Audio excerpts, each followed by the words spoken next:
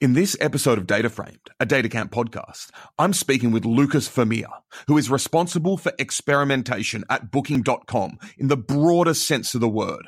From infrastructure and tools used to run experiments, methodology and metrics that help people make decisions, to training and culture that help people understand what to do. We'll be talking about how Booking leverages data science to help empower people to experience the world through the three pillars of exploratory analysis, qualitative research, and quantitative studies.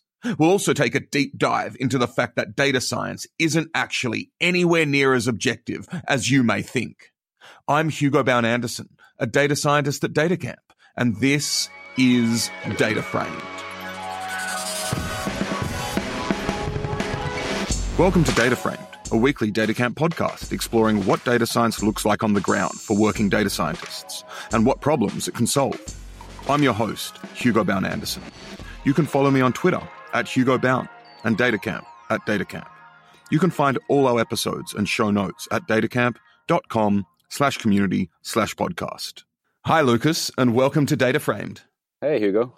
Great to have you on the show. Really excited today to be talking about online experimentation at Booking.com, talking about the role of the scientific method in data science and diversity in tech. But before we get into all of these issues, I want to find out a bit about you. And I want to take a slightly sinuous approach by first finding out, what do you think your colleagues think that you do?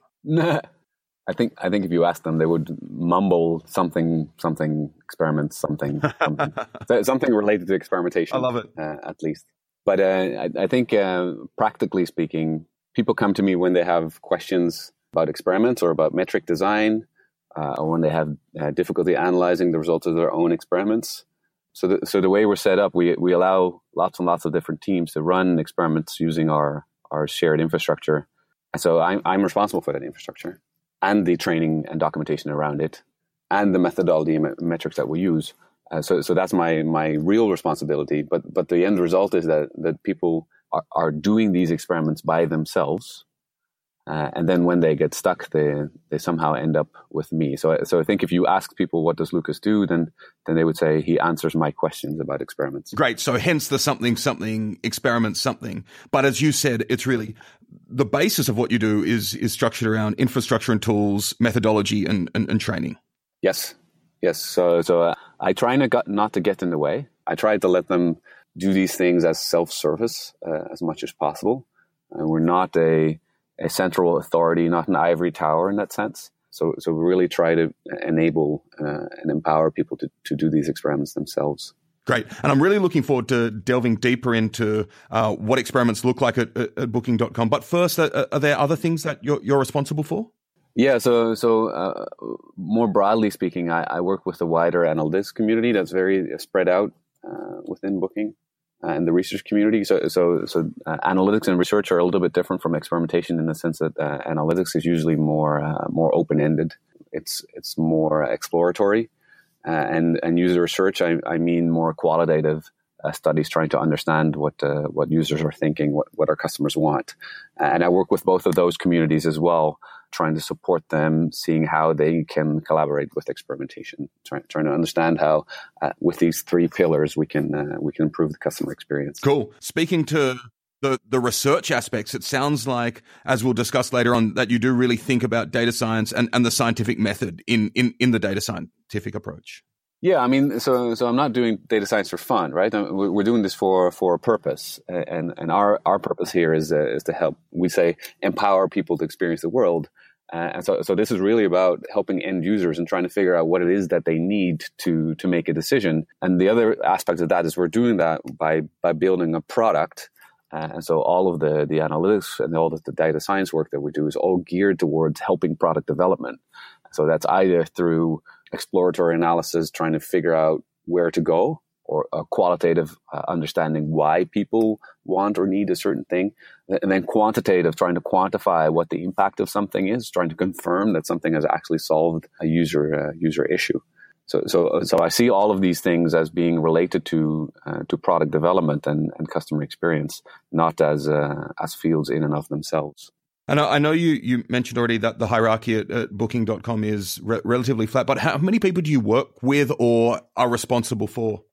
So I have no direct reports. So no one directly reports to me, but we have hundreds of people who are using the experimentation infrastructure. And I do feel responsible for their behavior, so to speak. So the group I work with is I think 1,500 people, 2,000 people, something like this. Amazing. It's a pretty large organization. Absolutely. And you're also, in that respect, involved in hiring, right? Yes. So to make this work, you need good people, right? If you want people to have their own responsibility, if you want them to be accountable for their own results, you want to give them this power, then you need to have people that you really trust.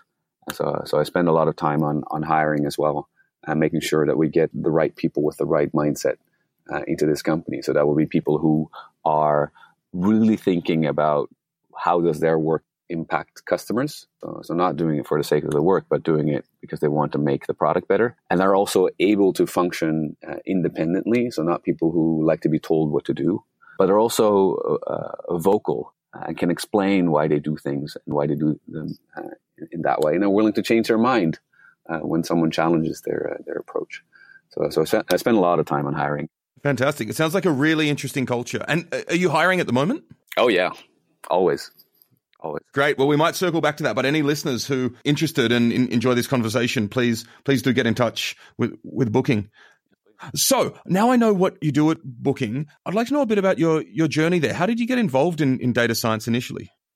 Well, in high school, I was good at two things. I was good at computers and I was good at biology. And I was interested in biology because of the systems aspect of it.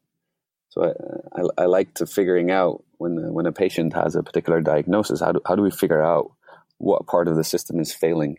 How do we fix that? And so I like computers and complex systems.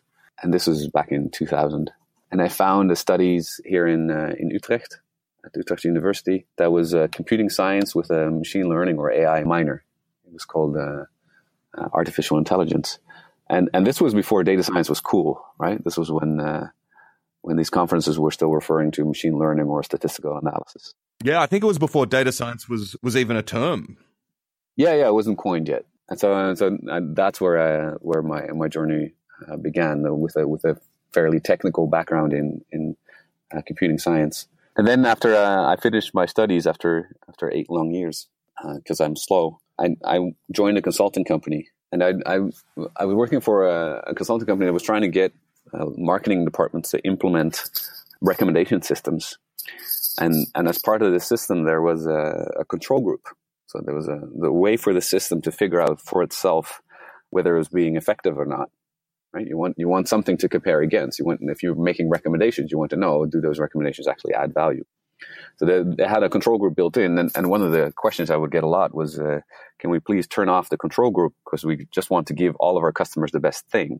And that spoke to me as such a fundamental misunderstanding of the scientific method. I thought that was very striking that many of these companies, they're trying to apply these machine learning methods, but they don't really understand the core foundations of data analysis. And so then at some point I ran into a man who worked for Booking at a conference, and we started talking, and he was really interested in my work, and I was very interested in the culture that they seem to have. So I joined Booking 5 years ago, mostly because I was fed up with companies that didn't really understand this idea of being open to change, being open to being proven wrong, and trying to build a product that actually provably helps people, rather than going by gut all the time and just using data to confirm your initial beliefs. So I started building ranking systems and recommendations here at Booking. That was the first thing I did. And then I wasn't really good at that, I think. Wasn't my forte. But one thing that I noticed is a lot of people were running experiments, and I had opinions, very strong opinions about how they were doing that. And I was so vocal about that at some point people just asked me, do you want to do that for like a full-time job? And that's about 4 years ago. And so since then, I've been responsible for experimentation, just because I was so loud. Yeah, and even a prior point in the trajectory, your trajectory that you described is realizing that experiments with respect to the recommendation systems for marketing weren't actually being done correctly, right, with respect to the control groups. So the cool thing about that is that it's the tool was working, right? In terms of execution, it was executing that experiment correctly. The method was actually very sound. It was just that people weren't listening.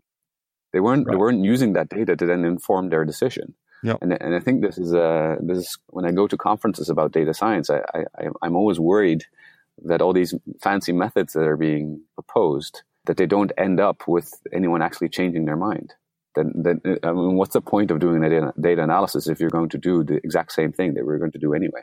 Right. And we're actually talking about making business decisions and improving our customers' experiences and customers' lives. As you stated earlier, you're not in data science only for fun. You're also you're facing a lot of business challenges. So I'm wondering, what are the biggest business challenges faced at Booking.com? Oh boy. So my role is quite technical. So I'm not really on the business side of things. But I think that the gist of it is that we're the world's largest accommodations provider, so the biggest seller of rooms, and we want to help people pick the right place for them to stay. Right, so we have 1.7 million accommodations on our site. That's a lot of places to stay, and we want to give people the information so that they can then make a decision where to stay. Now, that's already a challenge, but I think the other thing that's going on is that we also see that consumers want more than just a bed to sleep in, right? We want to power them to experience the world. That means we need to help them find things that are not just a bed, but places to see, things to do, as well as places to stay. So those are two sort of business challenges, and I think on the technical end, we've been growing faster than Moore's Law for about 2 decades now. You could think of us as the biggest hockey sticked startup in the world. And this is in terms of number of transactions, or number of customers, or number of hotels, or all of those, all of the above. Everything. Yeah.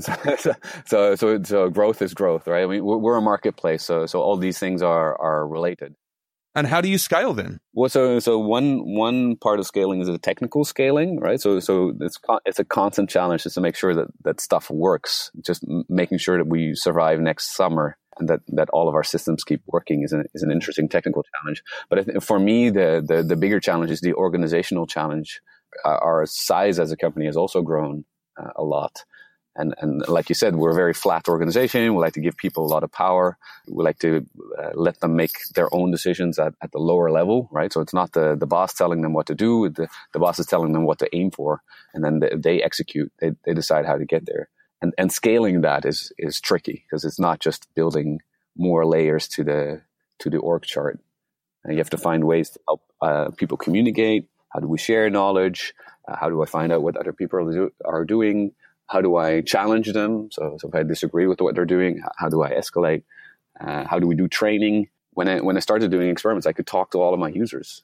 We were all on one floor here in Amsterdam in our headquarters. I could walk up to everyone who was running experiments and ask them what was on their mind. And if I disagreed with any decisions, I could walk up to them and go talk to them.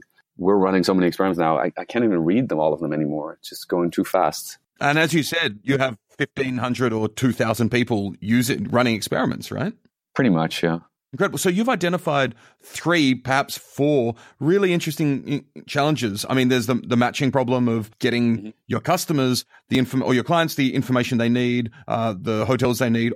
Then on top of that, there's actually giving them, as you say, empowering them to experience the world. Then scaling up, not just technically, but organizationally, which involve a whole set of sub-challenges. What I'm interested in is how data science can help you and Booking to solve these challenges. Nah, how not? I don't think there's any part of Booking that doesn't use data science in one shape or form of another. So the obvious ones are where I started, right? And working on ranking and recommendation systems to help people choose from these 1.7 million properties, trying to make sure that the stuff that we show them is relevant to them. That's a sort of prediction problem, right? Trying to predict which things these people like. And then on the marketplace, there's lots of interesting marketplace dynamics, things like fraud, trying to prevent fraud to protect our customers, but also our partners. Fake credit cards, of course, are an issue. And then we have our own customer service in-house. So we don't outsource our customer service. All these people really work for Booking. That also helps the feeling of belonging.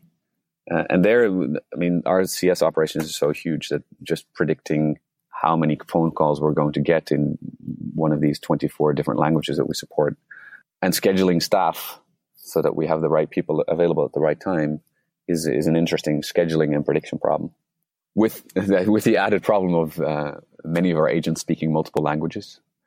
So that scheduling challenge is actually a very nice one. And then, of course, analysis and experimentation, sort of more of the supporting decision making at all levels. So I'm more concerned with the infrastructure that allows people that do product development to make decisions. But obviously, leadership also needs data analysis to figure out where to go. Yeah, so I can't really think of a place where data science doesn't in some way affect how we work. So, Lukas, that provides a great segue into what I'm really interested in talking about next, and it's the explicit role of online experimentation in decision-making at Booking. So can you tell me a number of concrete ways in which online experimentation is used to make decisions at Booking? So in the end, we're interested in making the product better for customers, right? We're in it for improving the customer experience. And experiments are a great way to do that in a measurable way. So essentially, you come up with an hypothesis about a customer problem that you're trying to solve. Then you propose a solution. You say, I think customers are struggling with this, but I can fix that by doing something. And then you use an experiment to validate that these solutions or features help customers find what they need. So that's where experimentation comes in. It really comes in at the end, where you're trying to figure out, did this thing actually work in the way that I hypothesized that it would work? And so what that does for us as an organization is that it ensures that these individual teams are empowered to function autonomously, that they can make independent decisions, because everyone can look at what their intent was and what the outcome was. And as long as they trust the shared infrastructure, they can also trust the results of that experiment. So in some sense, this experimentation helps us validate that the changes that we make really help users, but also it helps us have this flat organization where these individual teams are empowered to do that autonomously. So if I'm a customer, what type of changes could I expect to see if I'm a subject in one of your experiments? And nothing that you wouldn't see if we were just not running experiments and changing product, right? I think any product on the internet needs to evolve and needs to adapt to customers' needs. So you do things like, it looks like this button has low contrast. For instance, we have a lab here, a user research lab, where we bring people in. And sometimes we notice that a certain piece of information or a certain button is really not obvious to people. You can see this in eye tracking studies, or you can see this when you ask them, did you notice this? And they say, no, I didn't see this. So we have some indication that this is not clear enough. And then you hypothesize that this information is important and people are not seeing it. So I to help users, I must make it more obvious. And so you do things like increase the contrast or make it bigger. I always joke that we should make very important stuff blink. But apparently that's more like 90s internet. That's when I was doing web design, that was cool. Make marquee and blink were the new tags at the time. But you come up with some proposed solution for how you would help users find this information better. And then you implement that, but that's no different from implementing like a normal product change. The only thing that's different here is that now we're going to validate that when we made that change, users actually responded differently. So that when you made the button more obvious, did more people actually hover over it? Did more people click on it? Did that help them make a decision? Did they appreciate that decision more than decisions they were making before? And also, you want people to do more of the thing that makes business better and the customer more satisfied, right? Well, so for us, luckily, those two things are very much aligned. I think business-wise, and this, like, I don't want to get into like the philosophy of the value of the capitalist society, right? But in some sense, all companies and their consumers are at odds, because the business wants to make money and consumers want to spend as little of it as possible. But we are a travel company. People want to travel. People like to go places, and I think it's in our interest that they go to places that they like, so that they come back. And so we're selling a product that makes people happy. We want them to find the product that makes them the happiest, so that the long term, both parties get the most value out of it. I know you're very passionate about experiments. I think you've even told me other people may call you very opinionated about experiments. Mm-hmm. A lot of the time when people first talk about online experiments, they talk about a red button versus a green button. Oh, God. And I'm wondering what your take is on this, in inverted commas, paradigm of online experimentation. Yeah, I think this all started with the 41 Shades of Blue article that Google shared, where they found that one shade of blue was actually better than the other shades of blue. I find it such an uninspired way of thinking about product. It's so narrow. Tell me more about that. So, I mean, look, I think when people talk about website optimization, they're thinking of this as there's a website. It has a very clear purpose. I can very clearly measure it, and I'm just going to optimize that space. And even the term website optimization suggests that it's an optimization problem. And with a background in machine learning, optimization problems are a very specific thing, right? But for product development, none of these things are true. It's very difficult to really get down and measure customer satisfaction, for instance, or long-term value. These are things that are not easily quantifiable. So thinking that you can use this to optimize is an illusion, I think. But moreover, when you're building product, you're not operating within a confined space. This website has lots of different things on it. And if you think only about changing the color of a button, then you're not really expanding your product, making it do better things that customer needs. So for instance, there might be information that people need to make a decision about which hotel is the best for them. Let's say people want to know whether they can bring their pets. And I'm just making this up. Right? So people want to know, can I bring my pet to this place? Yes or no? Now, if you think of website optimization as changing the color of the buttons, there's no color that's going to help people understand whether pets are allowed or not. It just doesn't work that way. What you need is you need to try, probably using qualitative methods first, try to understand what it is that people need, then think of features that you can build that serve that need, and then you validate whether that need is served. That's a much broader view than just changing the color of buttons. And it also requires that you start writing down more clearly in the form of a hypothesis, what is the need that you're serving? What is the problem that you're solving? And so the example with the two button colors, I use that a lot. And I say to people, look, website optimization is saying, I'm going to change the button from yellow to blue and then see if the magic number goes up. That's it. That's website optimization. But it doesn't help you at all understand what's going on. And if I said, well, instead of changing the button to blue, let's change it to green, you would be guessing which one of these two would be more effective.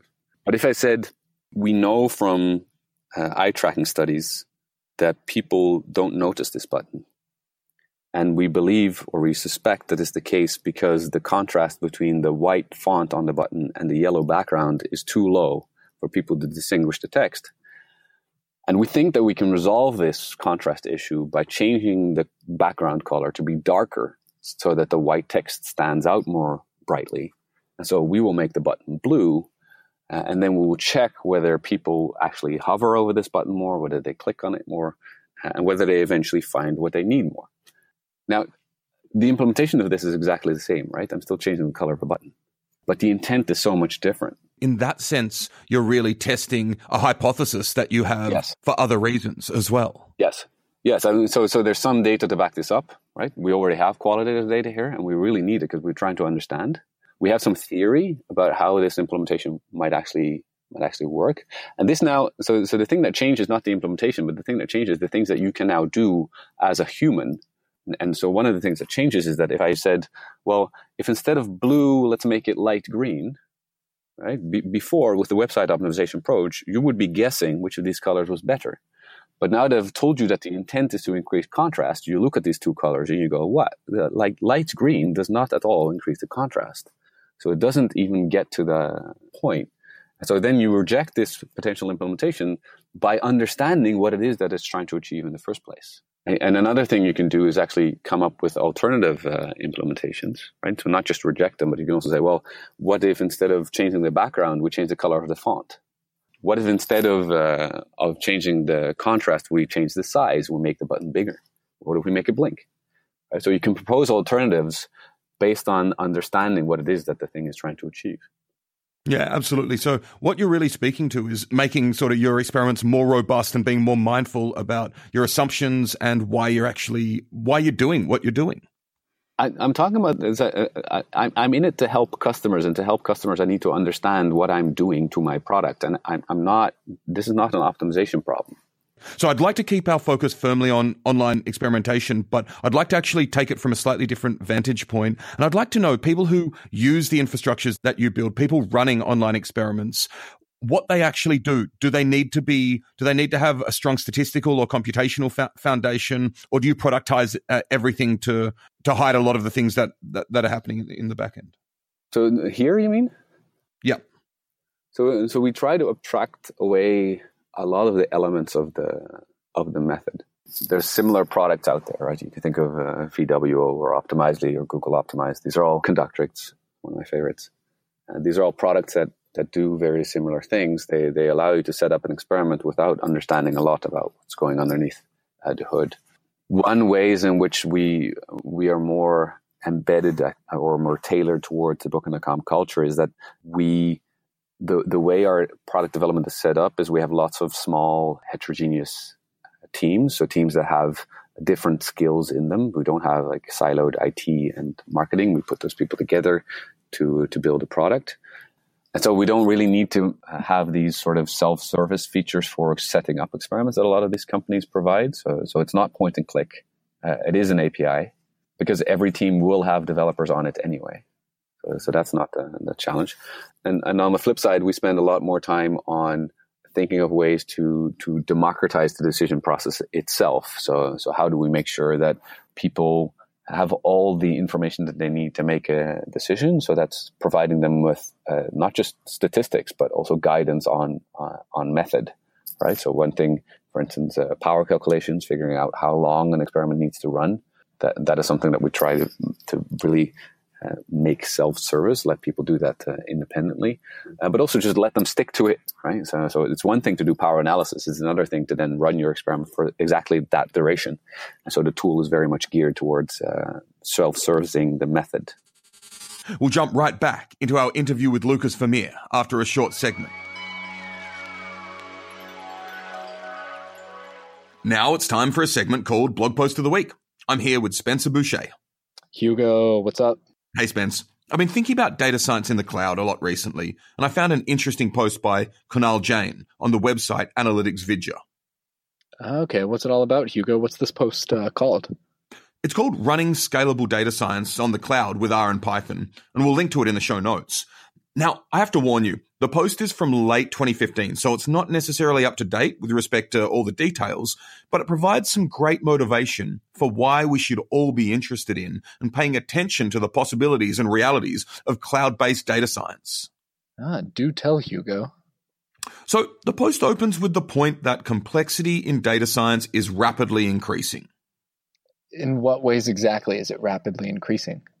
Well, it makes the point that complexity in data science is really driven by several factors. The first is increased data generation, that the world around us is collecting and generating more and more data as time goes on.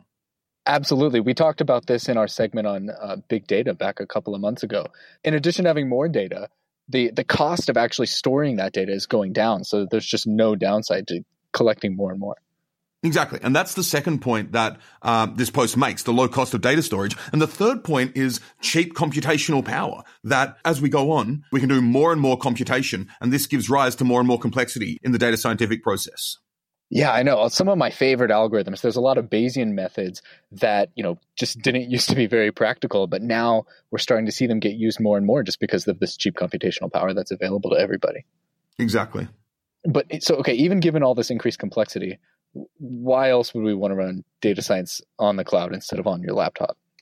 Well, one really important reason is to have your data science scalable. And what I mean by that is as your data grows and grows by potentially orders of magnitude, if you're doing it on your own system, you'll need to be buying more and more hardware, and you'll need to keep changing your hardware setup. If you're running it in the cloud, your data science work is actually scalable as your data grows. Yes, and this is exactly what you want for like a big one-off project, for example, where you don't have the resources to make a huge capital investment, but you need a lot of resources for just, one quick project. Absolutely. And another great reason for doing data science in the cloud is collaboration. If you've got a lot of people working on a particular project or working on the same data set, whatever it may be, if it all exists in the cloud, you can all have relatively straightforward access to it. Yes, exactly. So sharing code goes a long way towards reproducibility as well. So you don't have to get requirement files and versions of software synced up on everybody's machines. One great example of this, I think, is like the Jupyter Notebook server, where you can actually have a whole team of data scientists doing data science in the cloud on a remote server with the exact same environment across an entire company or even, multiple institutions. Absolutely. And our Studio server does a similar thing for the R ecosystem as well. Yeah, exactly. And this also speaks to the last point that the post makes, is that when we have cloud-based data science infrastructures, we really have this larger ecosystem then for machine learning system deployments. So some cloud services like AWS, Azure provide complete ecosystems to collect data, run your models, and then deploy them. Okay, so I'm sold on this. What are the options for getting started if I've never done this before? So the big players, at least in late 2015, were AWS and Microsoft Azure. In this blog post of the week, Kunal also mentions IBM Bluemix, Sense.io, and Domino Data Labs, among others. But 2015 was a long time ago in data science years, Hugo. I know this is really just the tip of the iceberg compared to what we have today. So what else is out there? Well, Spencer, I hate to be a master of suspense, but you'll have to wait until next week's episode to find out, in which I'll be speaking with Paige Bailey, Senior Cloud Developer Advocate at Microsoft. I'll be chatting with Paige about data science in the cloud as it is today and as we move into the future. Okay, well, that sounds pretty exciting, Hugo. I will definitely be tuning in next week. I definitely hope so. After that interlude, it's time to jump back into our chat with Lukas. So we've spoken a lot about the data science capabilities that you guys leverage at Booking.com and the role of online experimentation. I want to step back a bit. People think of data science as a modern superpower, and with as with all superpowers, there's a lot of hype and a lot of buzz and a lot of things that a lot of expectations that won't be met. So I'm wondering, to your mind, what can't data science do at Booking or elsewhere, or what is the limitation, the event horizon of the possibilities of data science? I think a lot of stuff you read about data science concerns itself with prediction and correlation models. There's this famous Wired, I think it was Wired, said that at some point we won't need theory anymore. We just need more data. Wow, that's just so at odds with my own experience, my own worldview. It sounds like nonsense. Well, that's a bit extreme to say that. I think there's lots of things where predictions are actually fine, and you don't really need understanding, right? If you're trying to predict what a consumer will buy, then I don't really need to understand why you like this particular type of hotel. So for recommendations and ranking, I don't think we need understanding. Not necessarily, but you do need some sort of theory. You can't just throw data at a question without understanding how to interpret the question, interpret the data, interpret the answer, and build some sort of cognitive model as well. Yeah, absolutely. And so this is what I call, or have called in the past, philosophers and telescope builders. Right. So the thing that I think is missing from the data science field, or thing that's not emphasized enough, is the need for people who think about the causal connections between things, understanding rather than just predicting, constructing theories, thinking about what it is that I can learn with this method, and what are the things that I cannot learn. What are the blind spots? What is the white space? So those are the people I call philosophers, because they think about what is the meaning of what we are finding. So the other group I think are undervalued are the people who build telescopes, the people who work on the telemetry. People think about how to measure things. It's sometimes difficult to even think about what data do I have, what metrics can I build, and this is a field or a challenge in itself, especially on the internet, where a lot of the stuff that we want to know is actually happening on your computer, and we don't have access to that. We can't see you. You have the consumers feel that they don't have a lot of control over their own privacy and such, but they do. We are a remote party, right? We can't really see that much. And so telemetry is hugely important. The example I often use is that the heliocentric model, the idea that the Earth was revolving around the sun, that was 2,000 years old before someone built a telescope powerful enough to make some observations that actually corroborated that idea so much that people rejected the geocentric model. So it wasn't that this theory wasn't around, that people didn't think of this before. It was just that you need someone who can build the infrastructure or the telemetry that allows you to measure the things that you need to support that. I think that's something that's hugely undervalued. People who can really think about what data do I have, what data is missing. Missing data is a huge issue. And do you see yourself as a philosopher or a telescope builder? I should have seen that one coming. You set yourself up for it. Yeah. Well, considering that I came up with those two roles, I would say I'm more of a philosopher than a telescope builder, wouldn't you? I would, but the rest of our conversation has firmly revolved around your role in telemetry and building telescopes and building product and infrastructure for online experimentation. But this is great because I think actually where this discussion is going is a movement from, the first half of this conversation really was about the telemetry. Now we're moving kind of into the philosophical implications of data science, which I think are very much missing from the conversation. And I'm not really talking about metaphysics per se, but I'm talking about, thinking about the scientific method, the implications of everything we do, and working through all of our assumptions and just things we do on a daily basis. And I think that's a really nice way to frame. I know there's a paper that you love and you've spoken about called Many Analysts, One Data Set. And I'd love for you to tell us a bit about this paper, because it makes clear how small variations in an analysis at different points can actually affect results so that different analysts can get totally different results. So I'd love to use this paper as a starting point to really talk about the role of diversity in data science and tech as a whole, and to get your opinion on that. I love that paper. It's so good. I recommend it to. It's on a open source foundation, and we'll put it in the show notes as well. Oh, excellent! Yeah. So I recommend it to any analysts that I speak to, people who are used to doing data analysis, because I think one assumption that people make a lot is that data is objective, and data points are already theory related, and we can talk about that later. But the process of analysis itself is a subjective process, and I don't say that lightly. This paper actually shows that this is the case. So as an analyst, you feel that you're following the data, that all of the small decisions that you make sense, and that they're inconsequential to that objective decision that you reach in the end.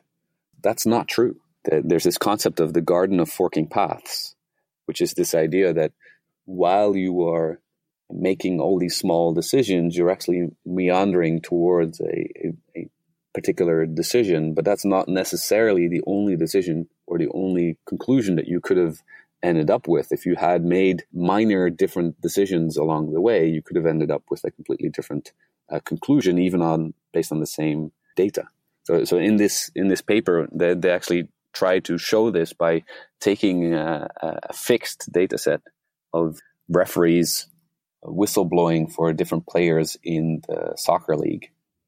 So we have data on for each player and for each referee, whether they were given a yellow or a red card, which is what happens when you make an offense.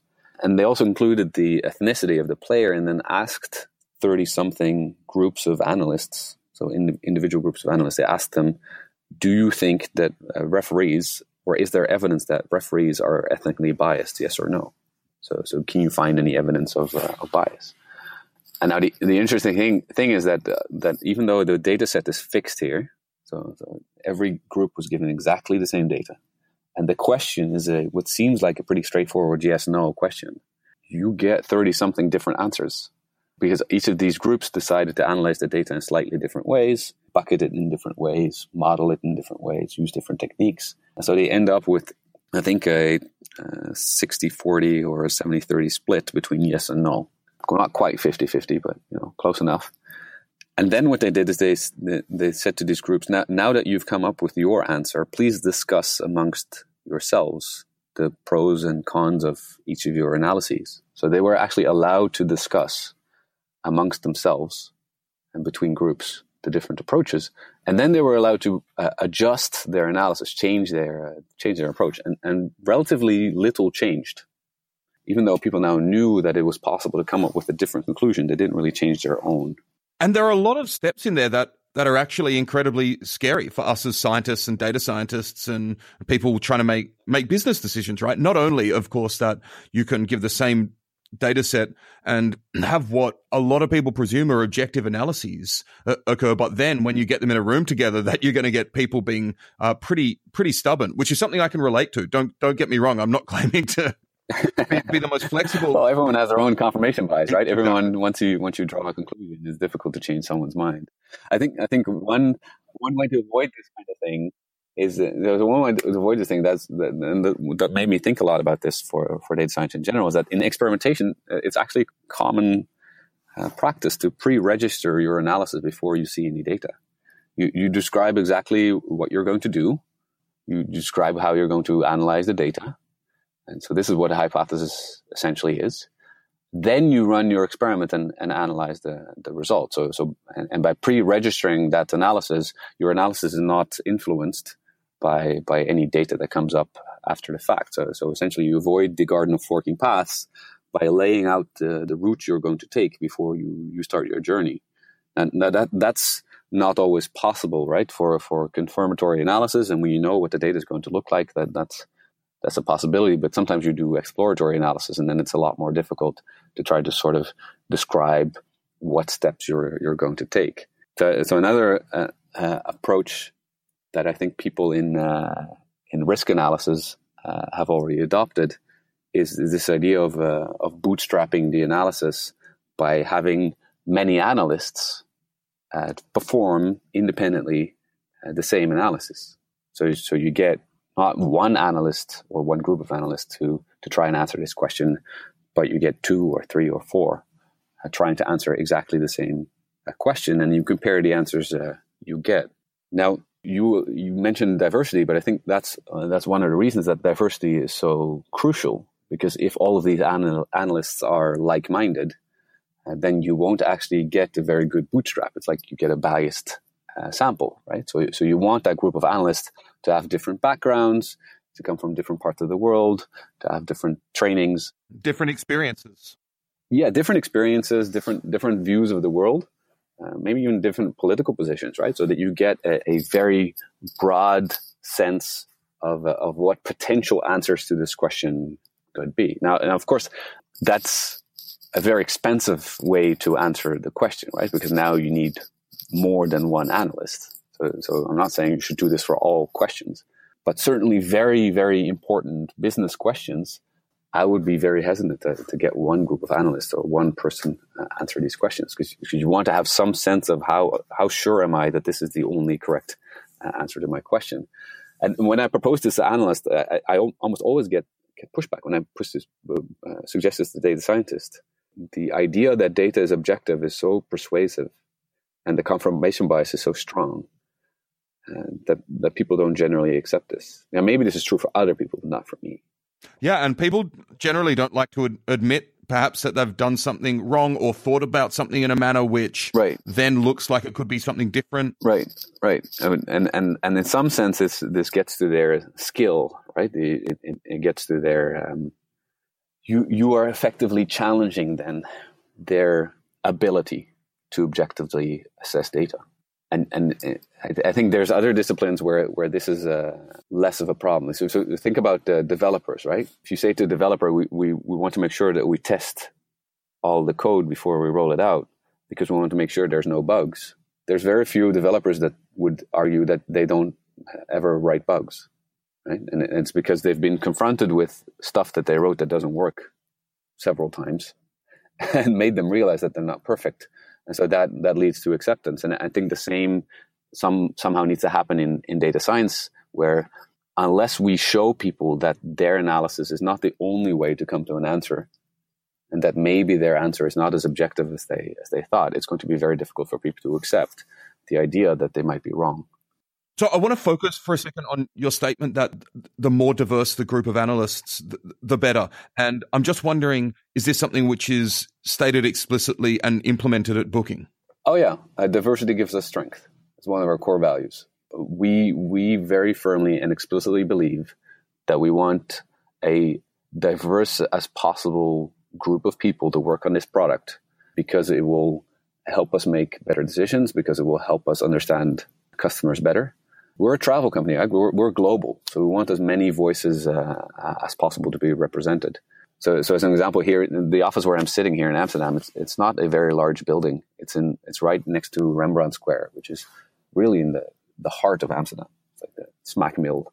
In this relatively small building, there's 100 different nationalities, which I think is enormous. And that's not accidental. That's on purpose. We want as much diversity as we can, because we think that actually is a core strength. That's really interesting. And I think that type and magnitude of diversity coupled with the flat hierarchy that we spoke of earlier would make for an incredible conversations and dialogue within the company as a whole. Oh, yeah. Our lunch conversations are awesome.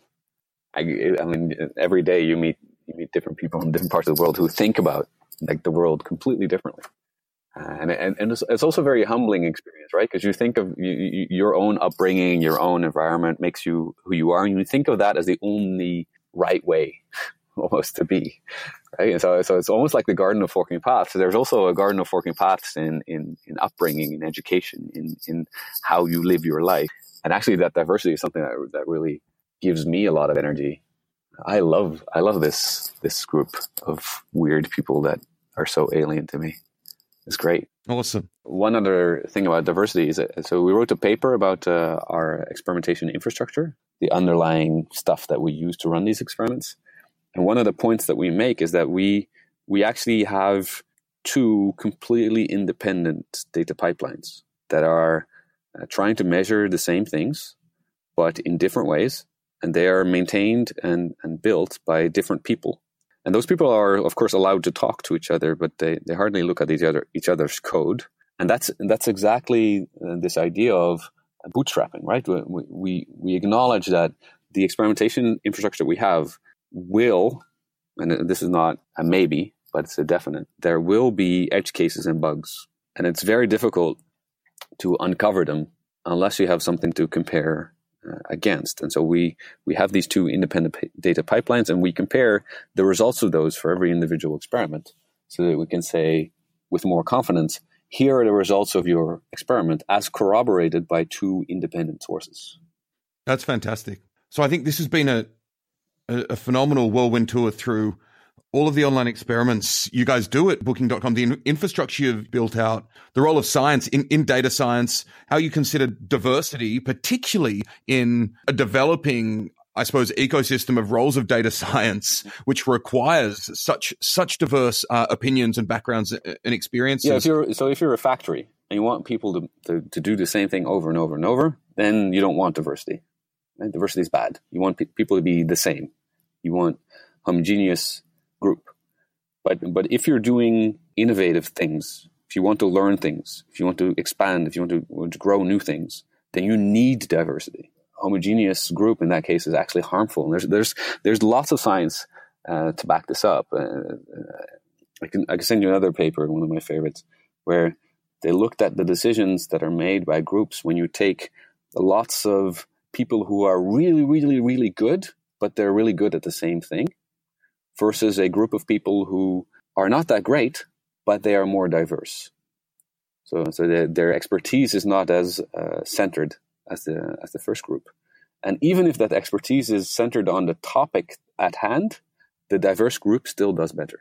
Amazing. I'd love to see that paper, and we'll share it in the show notes as well. So before we close out, I'd like to know if you have a final call to action for our listeners out there. I think we've talked about this a lot already. But so if you want to build a better product, if you want to help customers, then you have to learn and understand what they need. It's not an optimization problem; it's a learning problem. And you and the people around you are probably not representative for the audience that you have. Facebook has this saying of failing fast. It's a bit of a misnomer because we're not really after failing, right? Failing is something that happens along the way, but it's not what we're after. We are after learning and in improving, and we acknowledge that in that process we will do things that are not working because we are learning. We have to learn from our mistakes.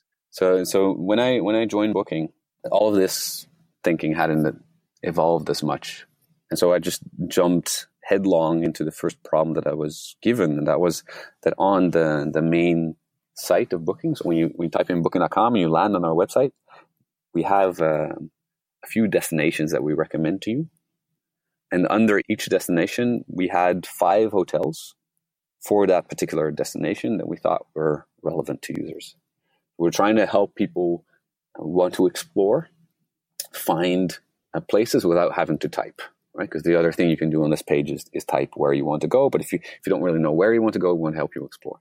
And so one of the things that my team that I joined was working on was finding the optimal ranking for the hotels that were being shown. So for instance, you show as a destination, you show Paris. Which 5 from the 3,000 hotels that we have in Paris do you show?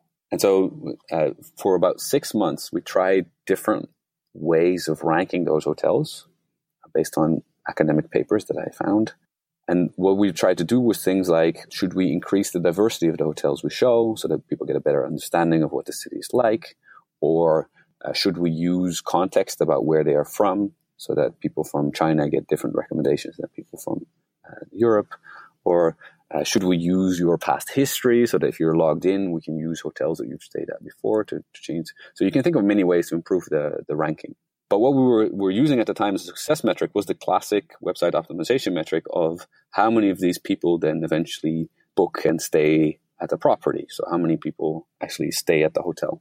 And we were not measuring any of the in-between steps because we considered them to be irrelevant. We didn't really look at the behavior on the site itself. Until at some point I found a paper that talked about a ranking algorithm that required us to know how many people clicked on each individual hotel. So that's not something we had measured up until then because we didn't think it was important. But then we started measuring how many people clicked on each hotel. And surprise, surprise, it turns out no one clicks on the hotels. So that immediately challenged my core assumption that these hotels are helping people find hotels that they like and then book them, because all I had been looking at was whether they booked them and stayed, not whether they were getting to those hotels through clicking on them. So now that sort of challenged the notion that this ranking was actually important, and it made me realize later also that there are multiple layers of assumptions being made here, and that I was only challenging like the superficial top layer, which is what A/B testing, which is what website optimization, which is what changing button colors seems to be about, is challenging those superficial assumptions, when what you should really be doing is looking at what are some of the core assumptions that are being made that I can challenge to make sure that I'm spending my time on things that customers value. And so in this case, the layer was, I was assuming that I can improve the ranking. And that assumes that the ranking is actually important, that it matters which hotels you show there. That assumes that the feature itself is important, that actually showing hotels there is important. That assumes that anything that you show on that page is actually important, because if people only go there to search, then everything else you show there is irrelevant, right? So these are layers upon layers of assumptions, and I'd have been only challenging the outer layer. And as soon as I realized this, we challenged one of the lower layers, and what we did is we hid the hotels themselves. So rather than trying to optimize the ranking, there are now no more hotels. And what happened is that nothing changed. No one cared. The users were not clicking on them. Well, now they're not there. They're still not clicking on them. There was no impact whatsoever. That is a wonderful demonstration of how many assumptions we actually implicitly and subconsciously make. Yes. I mean, it's assumptions all the way down, right? And you need to go down and figure out which. Yes, exactly. It's turtles all the way down. Yeah. Yeah, exactly. And it's the garden of forking assumptions. And I wasted 6 months of my time, right? Me and my team, we wasted 6 months of our time like scraping the superficial assumption. And so the irony is that actually hiding these hotels was the easiest thing we had ever done in those 6 months, right? All these ranking algorithms, they took days or weeks to build, whereas just hiding these hotels, challenging that core assumption, was like a 5-minute change. And the way we do continuous delivery, like the moment we decided that, like an hour later, this test is running, you can already see it's not doing anything. I think I could have come in at Booking, and within the first day, I could have shown, if I had thought about this up front, I could have shown that there was no value to this product and removed it, and then spent 6 months doing something else. But instead, because I wasn't thinking about it, because I wasn't challenging those assumptions, I wasted 6 months of our time. They didn't fire me, so that's good. That's something. Otherwise, we wouldn't be talking right now. Yeah, exactly. That's something. But it did make me realize that oftentimes when we're trying to improve a product, we're making many unspoken assumptions, and actually writing those down can be super, super important. And that's a philosophy that I was talking about. Yeah, exactly. And I think it's very telling that you've learned from such a mistake, you've been improving from it, but also that you're communicating about it so that we can tell all the listeners out there to try to uncover what assumptions you're actually making and to challenge them before you do 6 months. You know, the weird, like sometimes people say, well, you can only use A/B testing to test small things. And I think this is wrong for two reasons, right? One is that you can actually A/B test large changes, and we do. But the other is that it's not necessarily about how big the change is, it's about how important that assumption is. So in this case, the hiding those hotels is a one-line change. It's a bunch of CSS that hides them, does nothing else. That's a very small, quote-unquote, change. But it has ginormous impact on how we allocate our time and how much we can help customers, right? Because in the end, we're still trying to improve this product. I'm not just clocking my hours trying to not get fired. I'm trying to make changes that help customers. And to do that, I need to challenge those core assumptions first so that I can figure out which things to focus on. And I think this is true in many businesses, not just for booking. Oh, yeah. And it's even true in, basic science research. I think my listeners are probably sick and tired of me telling this story now, but I've seen grad students in biology, which is my former incarnation, pipette for 4 years and do 10 times as many experiments as they needed to if they'd realized how to actually perform the experiments to test the hypothesis that they'd made, right? Right. And in many cases, these core assumptions, they are not just important for you to decide whether to proceed, but you also expect to see much larger effects there. And so the irony is that once you uncover these big assumptions, then it's easier to challenge them, and it's easier to detect an impact. So it's not like it's the difficult part here is the philosophy part. The difficult part is thinking about what are the assumptions that I'm making, and then challenging them, and being open to being challenged. Very much so. Lukas, it's been an absolute pleasure having you on the show. Thank you. It was great. Love to talk about this stuff. You mentioned at the beginning you were excited to talk about experiments at Booking.com. To me, that's my bread and butter. I do this every day. I love it. Fantastic. That's why I invited you on. If you have any listeners who want to come join me and come work for Booking and talk about experiments all day, then by all means, send them my way. Absolutely. Thanks for joining our conversation with Lukas about online experiments at Booking.com. We saw how data science impacts every part of business decision-making at Booking, from ranking and recommendations to predicting marketplace dynamics and fraud to customer service operations. Lukas made it clear that the common trope of data science for optimization can miss the point, and that building better products, for example, is not an optimization problem, but rather a learning problem. And if that's not enough, we saw that data science and its results are far from objective, and that the output of analyses is also a serious function of all the micro decisions that an analyst makes. Two concrete ways of dealing with this are pre-registering your methods and bootstrapping your workflow with several analysts, as we see happening at Booking. Make sure to check out our next episode, a conversation with Paige Bailey, a senior cloud developer advocate at Microsoft. Paige and I are going to talk about all the wild, new, exciting developments concerning data science in the cloud. I'm your host, Hugo Bown-Anderson. You can follow me on Twitter at Hugo Bown and Datacamp at Datacamp. You can find all our episodes and show notes at datacamp.com/community/podcast.